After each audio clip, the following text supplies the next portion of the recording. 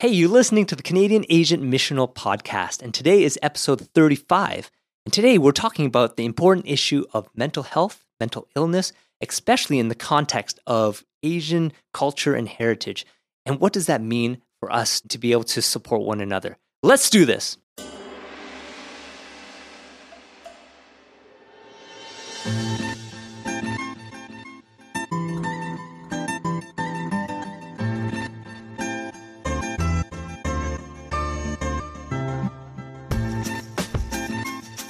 Hey, thank you guys so much for joining us today and listening into this conversation. It's been really great to continue it and to be able to explore different topics. And today we have a very important topic. As always, Bernard is here. Bernard, what's going on? Heyo.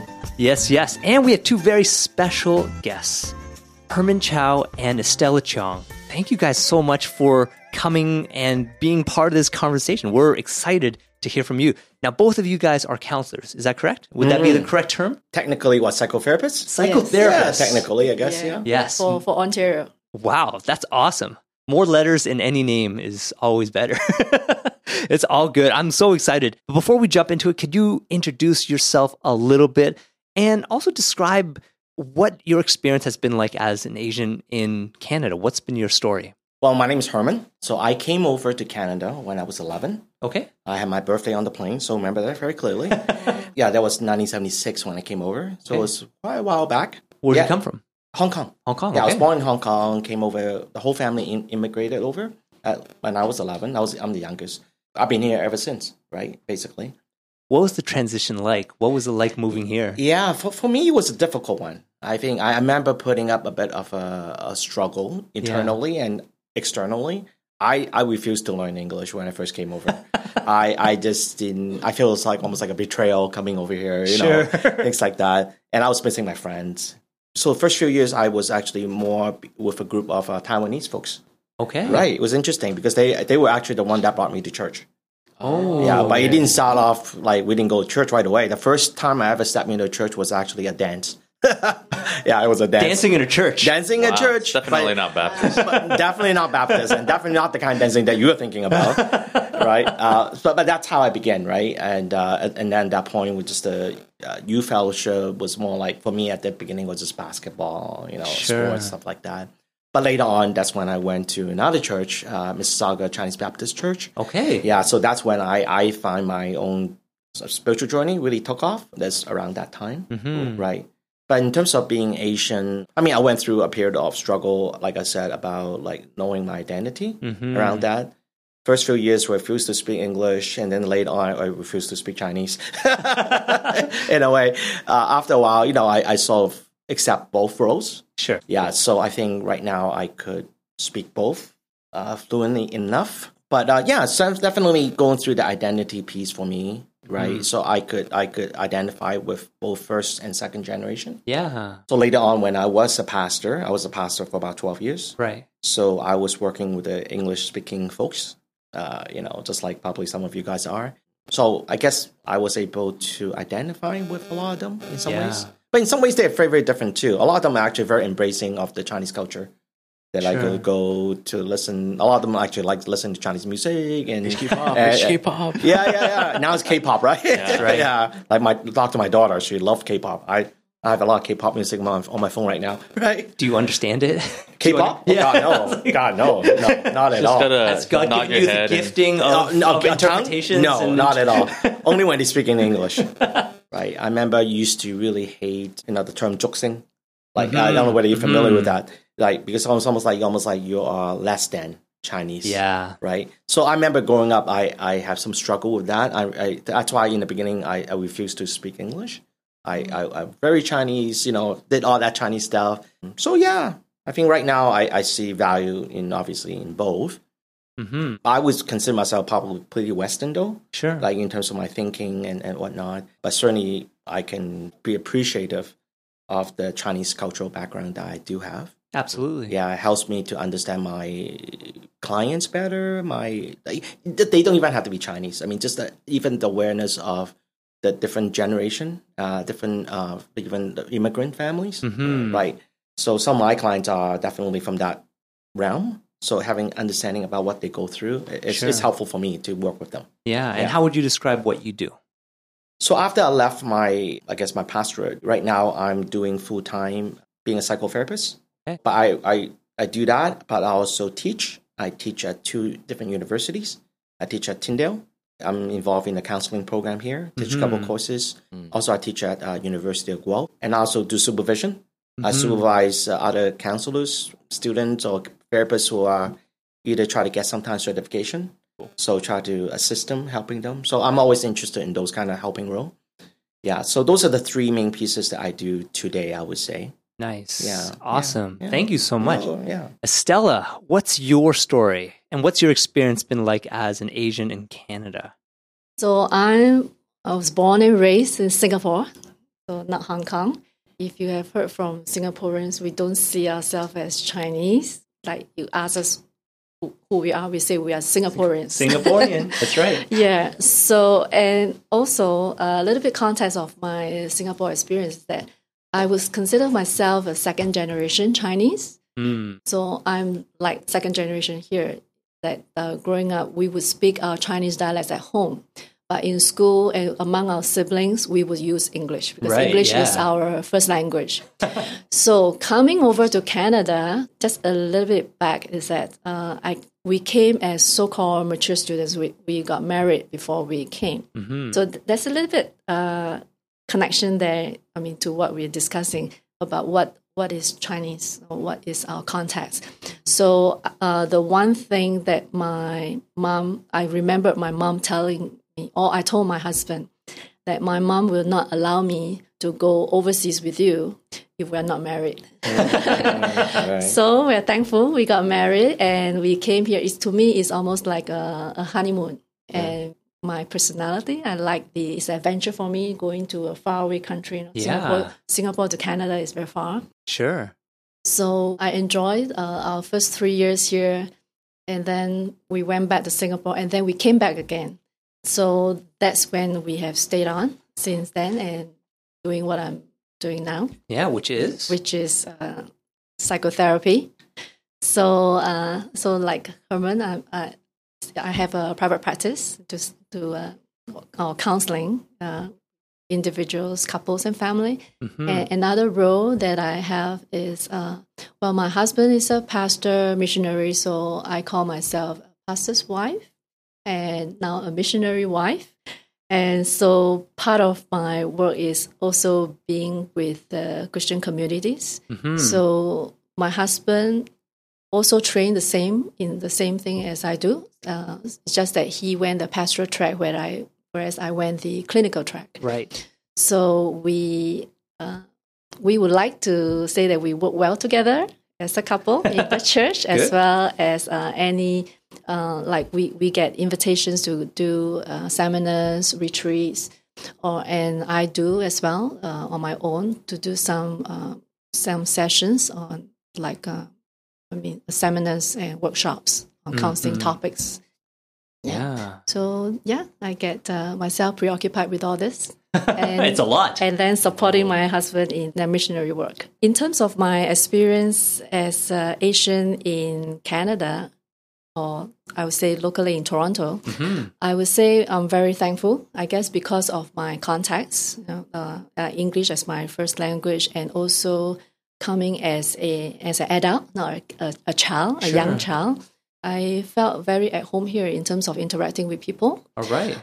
So in that sense, I'm very thankful that I have not experienced any discrimination or look down. And in fact, I'm very happy to be exploring and hearing other people's story and then relating with each other. Yeah. So when they know that, I can speak English, then they will want to know more about my Chinese culture, which I love to share. Sure. Like my family, which is very Chinese still, even though we speak English. Right. Yeah. And also with other Chinese who don't speak well in English, I'm also thankful that I can speak Mandarin and Cantonese, so I say, it's not fluent, but I can definitely converse with you. Yeah. I can understand you. Feel free to share from your heart language. I'll just intersperse with Chinese and English and hope you can understand. Yeah. So that's how I interact with them, and they are happy to relate with me in that way. Yeah.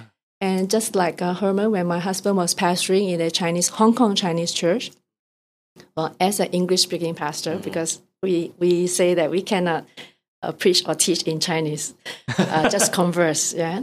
So we are relating with the second generation, the kids. It's just like we were. I mentioned just now that I see myself as a second generation as well. So I relate well with them, or I want to assume I would relate well with them. And the other thing is that the parents also appreciate that we can understand them, in their culture as well as their, the issues that they want to talk with us. Even in Chinese, we can hear them. Sure, absolutely. So that's what we privileged to be able to be involved in. Yeah, and that's totally a gift to be able to communicate in different languages and have those similar experiences. That when you are in ministry or you are counseling, that you can identify and you can be able to just say like, oh, you know what? I remember even for myself kind of what I went through, right? Yeah. I was just going to say, the episode before this, we interviewed someone named Sun Chang Ra, who's a Korean-American theologian. And he was actually describing exactly the kind of lives that you have lived. Like this is kind of 1.5 generation, where you're kind of bridging in between the first and second generation. And like, to empower this generation is so crucial because we have translators who are translating between generations. Yeah. But without the translators, the two generations really kind of get lost in the dissonance of how they see, what is church and what is my identity. And so I think it's cool that we get to hear a little bit into your narratives of how this is kind of lived out. Yeah, for sure. The whole idea of third consciousness, right? Like kind of like, being able to navigate and be a bridge between different cultures and generations. Yes, for sure. Now, the topic we're going to be talking about today in terms of mental health and mental illness is a big topic. And in the last couple of decades, there has definitely been an increased focus on this issue. So what have you guys observed over the last couple of decades as people have talked more about it, as it's been more open, especially coming from your profession? What has that been like for you guys? What I noticed when I first started doing this kind of work, I would say 15 years now, like probably. I think there a lot of stigma around doing therapy, counseling, especially I think within the Asian culture. Right. I mean, don't get me wrong, still there is the stigma is still here, right? I mean, they would say like even currently, I think the last stats that I read about, they said Asian Americans are 3 times less likely to want to even get mental health sort of issues, counseling kind of help than their white counterparts. 3 times less likely. Yeah. Wow. So I think it's still true today, but I think it's even probably worse even before. Okay. I think things like the Bell Let's Talk or programs like that, that's a real push to normalize mental health. Right? It's no different than physical health. So I think that's definitely some moves around that. So that helps with the stigma. I mean, 15 years ago when I was doing this work, I think it's harder. Currently, I do have lots of people who calling me up for like counseling. And my own clientele, I don't know about for Estelle, is that it's pretty diverse. So Asian or not Asian, different religious background. So it's pretty diverse, right? But in terms of for the Asian folks, I do see there are more people willing to ask for help. Okay. Right? But certainly I think more likely is when they are at the end of the rope. That's when they come. Right. That's usually is not the first thought they have. It's not like they don't look at it as a preventive kind of thing, right? Whereas by the time we get them, it usually is pretty tough already. Right. Right. I mean, that's what I noticed. But certainly, I mean, like I said, overall, I think it's better. Sure. Right. But I mean, I think there's still a lot more work that needs to be done to normalize mental health. Do you find that there's like a difference in how the first generation and the second generation approach mental health? Oh, for sure. I think there's more, second generation have more acceptance of it because they're more westernized. Yeah. Therefore, I think they're more open to that concept a bit more. I think the very first generation of Chinese, there's a lot of shame and stigma and almost like, we probably are familiar with this, right? In our own background, in the very, like my parents, for example, right? They grew up during the wartime. Right, my dad went through the war, so like therapy. What are you talking about? You just tough it up and you press on. You deal with it. Right, you work hard. You just push on. I mean, that will be the mentality. Right. I mean, those kind of mentalities served them well during the wartime, right? I think that was good. Sure. Nothing wrong with that. I mean, you do what you do to survive, right? But of course, now that in our generation, now my generation, then it's something else. We're not in a wartime. We have other issues, but sometimes not even having the voice to ask for those help. Right. Because sometimes they feel like maybe their parents will shame them, dismiss them, things like that. That makes it harder for them to ask for help. Right. Right. But I do find second generation slightly better. I mean, they are a little bit more freedom to ask for therapy help. Right. Yeah, so that's my take on it. First generation, I still see it as more difficult. They will come, but usually I find it is later on, right near the end. I mean, they feel almost like they run out of options. Yeah. It's almost like, but they're coming in, of course, they're expecting you to give them a pill and fix it. Right? They see us more as doctor and not as therapist, which is very different. Right? They expect just tell him what to do or tell her what to do, right? And then therefore the problem get fixed. Right. But of course, for those of us who do therapy, we know that's not even how that works. So I think it's different. Sure. I mean, so it's how they look at therapy, how they look at counseling is very different. Sure. Would you guys say that mental illness was ever viewed as weakness? Definitely, yeah. I think the terms mental health and mental illness make a lot of difference to us Asian cultures. I think it's the terminology, the words and phrases that we use. So for Asian, I mean, we have to look at the word, the Chinese word itself, 精神病. Okay. So it's really referring to your brain. This is interesting. Really, It's really... it has a negative connotation to it too, yes. right? Historically. Yeah. So I think in the past, what would we call that?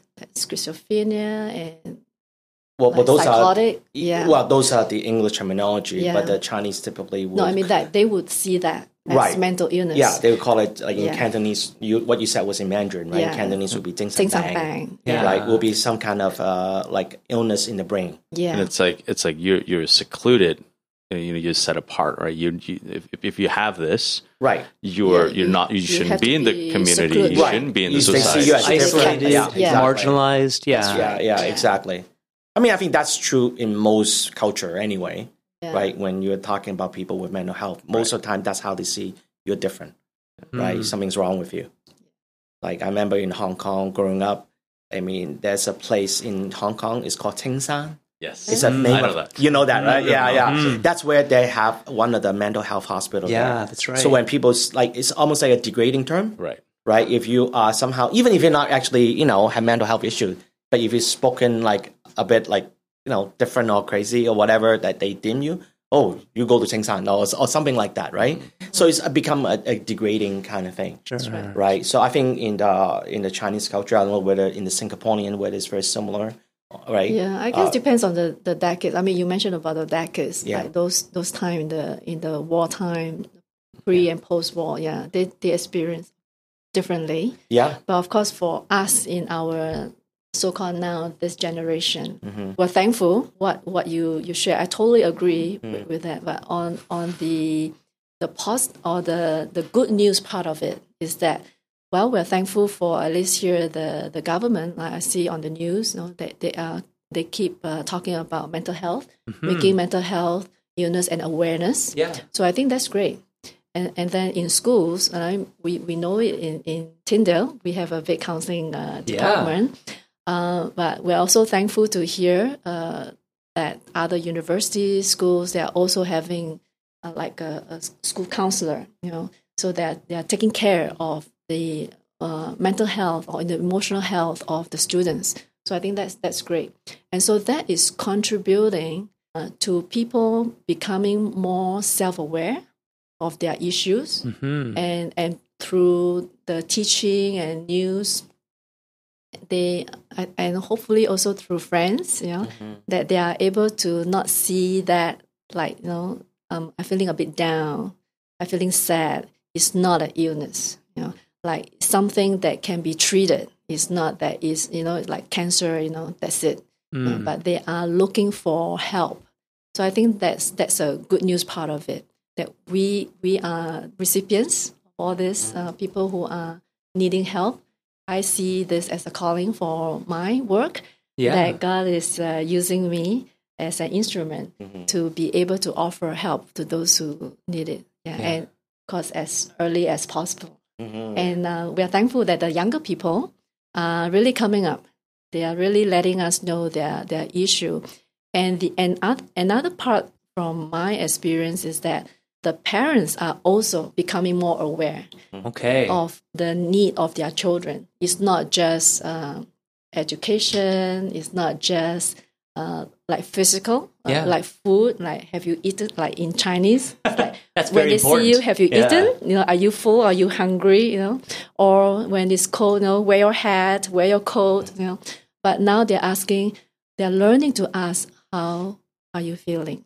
And this is a new language to them. And I'm really thankful. I really want to show appreciation to the parents, you know, that generation that they are wanting to learn how to be more helpful for their children in all aspects. I'm really thankful for that. Do you think that it has been a difficult step for parents to be able to kind of take those steps, or for those in first generation to a second generation to be able to ask that, and maybe even to be more aware of that for themselves? Well, I see a lot of nodding. Yes, definitely difficult. Yeah. You know, I mean, even for us who are so-called English speaking, who are trained, it's hard to admit even to yourself, right? And in terms of Asian family, we know about honor and shame. It's a big part of Asian family. And so, and you know, like in the past, when you know you will be secluded, you know, like you look at as like a mad person, you know, if you have some mental issue, it's really a shame for the family, and they really don't want to like air their dirty laundry out.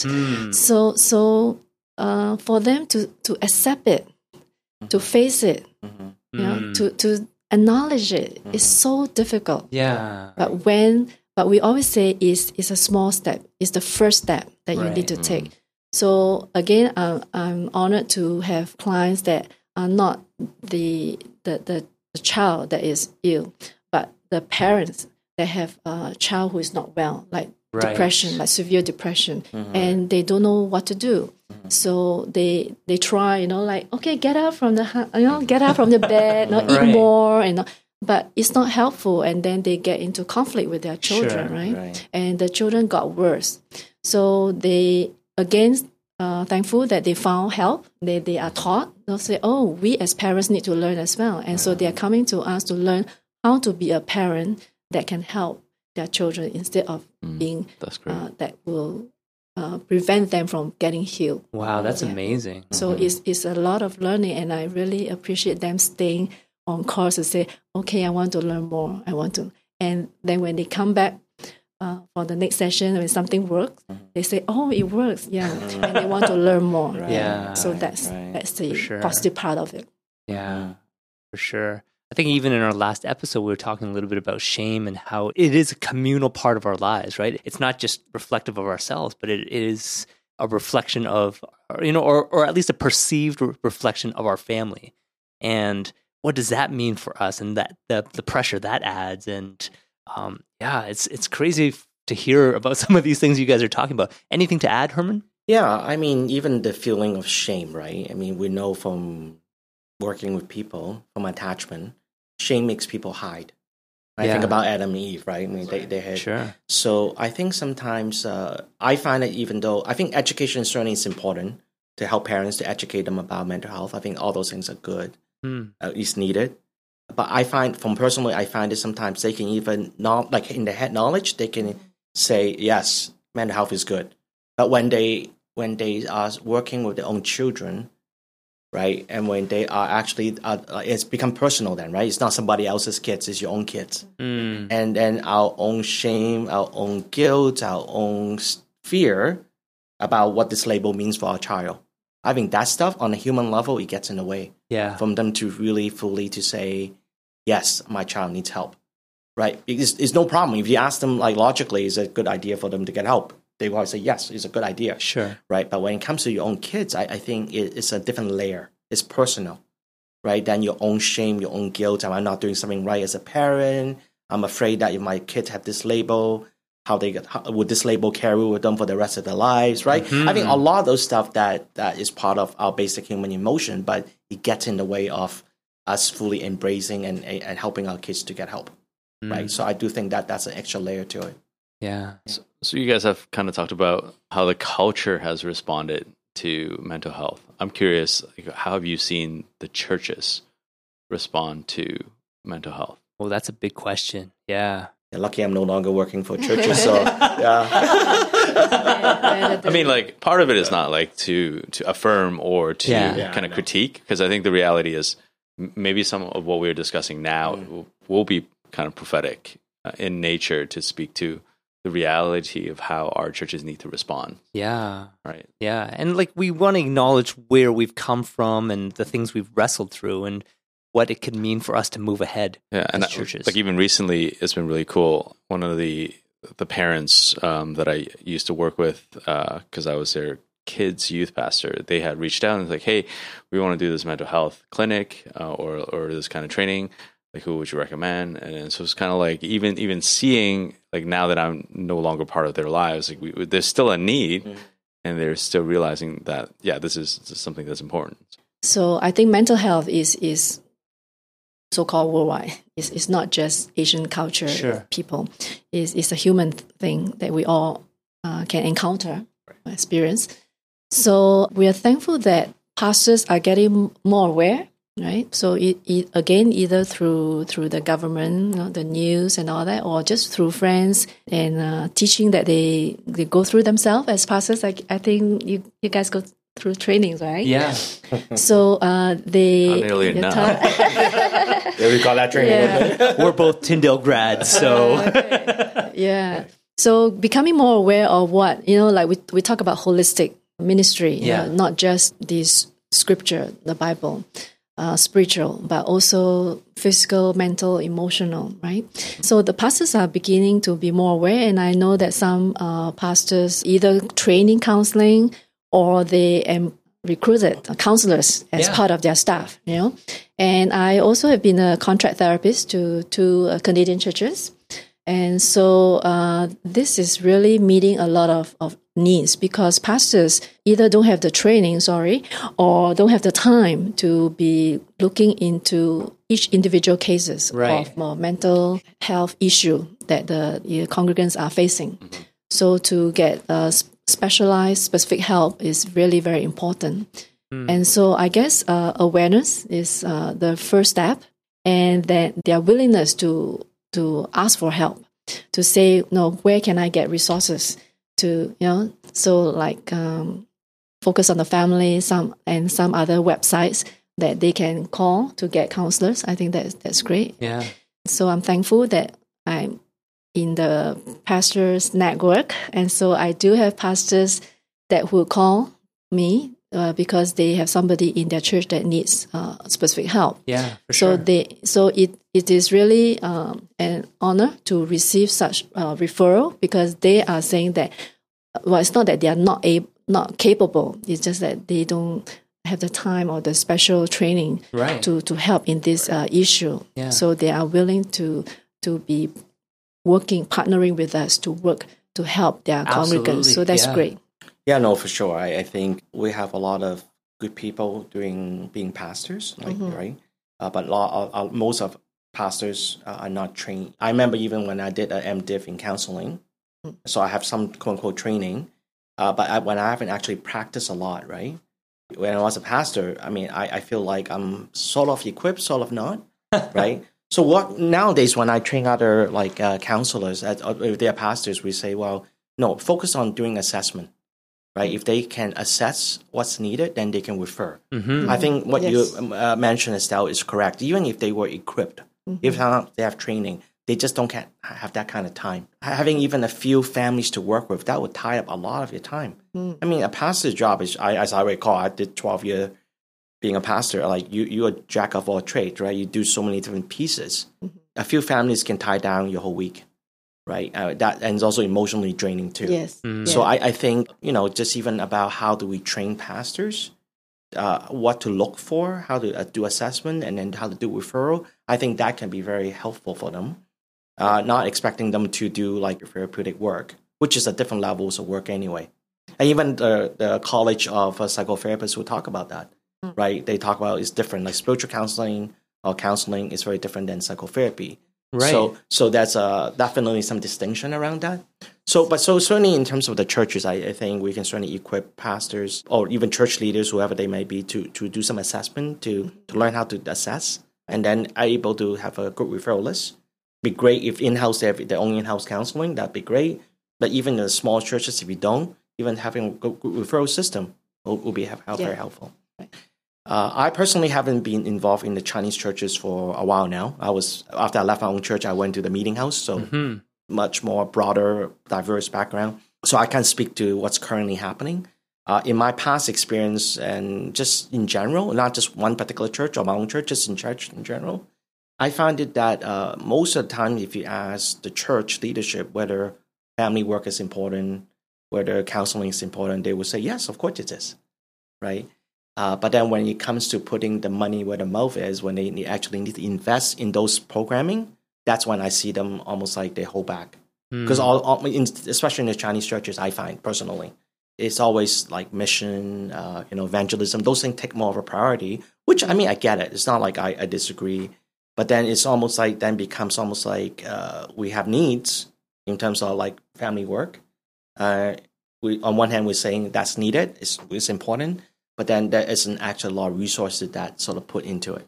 So that was my experience when I was a pastor. I'm hoping that right now things are a little bit different in the Asian churches. I don't know.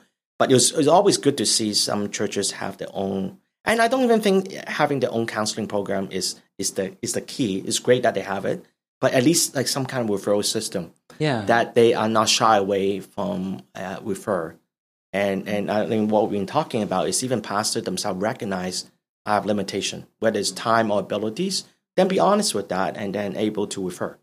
Yeah. I think that would be doing our people, it would be helpful for them.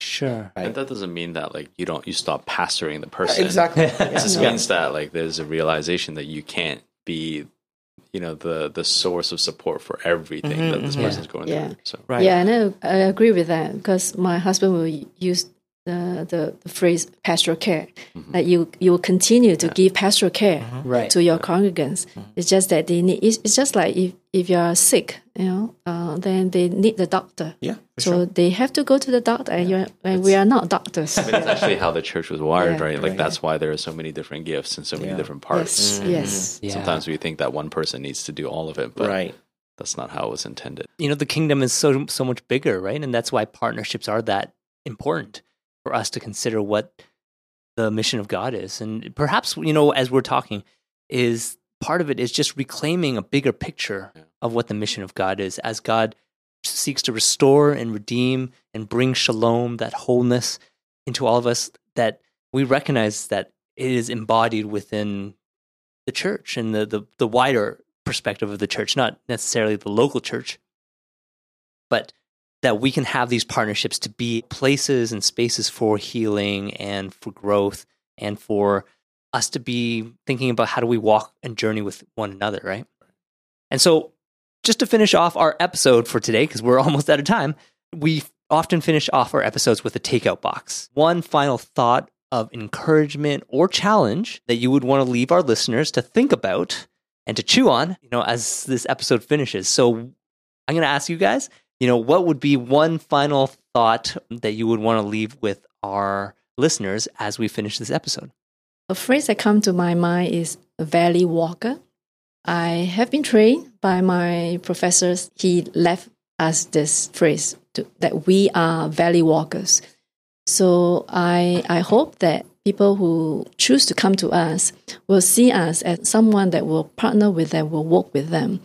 It's not that we are going to pinpoint at them, okay, you have this problem, you need to get this resolved, and all that. But it's that we are here to give you listening ears. Yeah. That we can try to understand you, where you're coming from, what you're experiencing, and then to walk with you in your journey of healing and recovery. Yeah. And so that's what I would like to see myself also for pastors who are also valley walkers with their congregants. So they may not, for different reasons, they may not be able to come to a professional psychotherapist. But if they are also walking with their pastors, maybe differently, that they will also have the courage to come to the pastors to let them know that they are in need of something. Someone to hear them, someone to pray for them, with them, and someone to care for them. Sure. And then later on, maybe the church can help with that referral list and resources and all that, to be able to really connect a team to work and to bring you healing and recovery. So that's what I'm hoping. No, I think that's an encouragement for not just leaders and pastors, but hopefully for every Christ follower, that they can be that presence of God for one another, especially in the times of the valley, and especially in times of suffering, that they're not there just to try to fix a person or try to just identify something, but that they are really sharing and extending God's presence and love and care just to another person to walk with them. Yes. Amen. Right. So recently I came across this term called model minority. Right. It talks about, it's a sociology term, talks about how certain people group, for example, like the Asian group, it's almost like there's a myth around this people group. Right. We're supposed to be somehow good in math because we're smart. We're all doctors, lawyers. Like, this myth around this, like for Asian, right? You're supposed to be very together, right? You're supposed to be really good at what you do, all that stuff, right? And I think sometimes because we do take on that myth too. But we are like what Estelle was saying, right? Is that we are fallen people, so we have weaknesses, we have struggles, just like anybody else, right? Doesn't matter. What I notice when I work with people on the outside, we seem very together, right? We have good jobs, good family. We can check off all the boxes, but on the inside, sometimes there's always, I find, and because that's what I look at too, right? Is I notice there's a lot of fear around that. Am I enough? Right. I think that's especially is true. I don't know, for my work with Asian, it's pretty typical, because we are taught that you have to meet this standard, you have to meet this criteria, but oftentimes we don't. We can't always be perfect. We can't always get 100. So when we get 98, right, and then our view, whether it's induced by our parents or not, our view is that what happened to the 2%, the not enough piece, right? So the sense of feeling this fear around I'm not enough, I think that that really affects people in different ways, right? Either it paralyzes them or makes them sort of sit with that pain that they can't handle. So I see them, that's when they go off track. They look for other outlets, addiction, porn, drugs, or whatever. It's just that find ways for them to escape from that pain, right? So if that was something I was going to leave with your audience, is that, well, I think that it's a myth, right? That we are supposed to be very together. I know I'm not always together. Doesn't matter how many letters, we were joking about letters behind our name. Doesn't matter how many letters we have. Obviously, there are always days that I'm going to feel like I'm not enough. Sure. I look at feelings like fear as a volume, right? From 1 to 10, right? 10 is really extremely loud. 1 is like, barely you have it, right? The problem is not having fear, not having feeling the fear of not being enough. It's about how loud the volume gets. When it gets too loud, I don't know what to do with that. That's when I start to get reactive. I act out, right? But if I can some ways of coping with that fear, whether it's through therapy or even through having secure relationship with our loved ones, with our spouse, with our support group, when we are in this sort of faith community that feel like we get support, then I think that's when we feel like that fear is not as loud. Yeah, that's when we can cope better, right? So, if that was one thing I would say, be vulnerable and able to look at those fears that we have. That we don't have to be always to be so together. Sure. So even though that's the myth, right? That's what this culture is supposed to be, or what we're supposed to have. But oftentimes we're not that. At least we can always continue to sustain that level, right? So and be okay with that, right? Which is most of the time we have trouble accepting that when we fall, right? Yeah, but I think that's part of that. We are fallen creatures. That's why we need grace. That's when Jesus comes in and says, "No, you're fine because I got your back." Right? That's Yeah. That's the gospel right there. Yeah. Thank you, Herman and Stella, so much for joining us today on this conversation. It's been really great, and there's so much for us to kind of think about as we go on. If you haven't done so already, please remember to rate and review and subscribe to our podcast. That helps us get this conversation out there, and to remember to share it to others. And we'd love to hear back from you. What are your thoughts on mental health, mental illness, and how the church should respond? You can reach us on Facebook, Twitter, or email, and we'd love to dialogue with you on that. Once again, you've been listening to the Canadian Asian Missional Podcast, and we hope you'll join us on this journey. See you next time.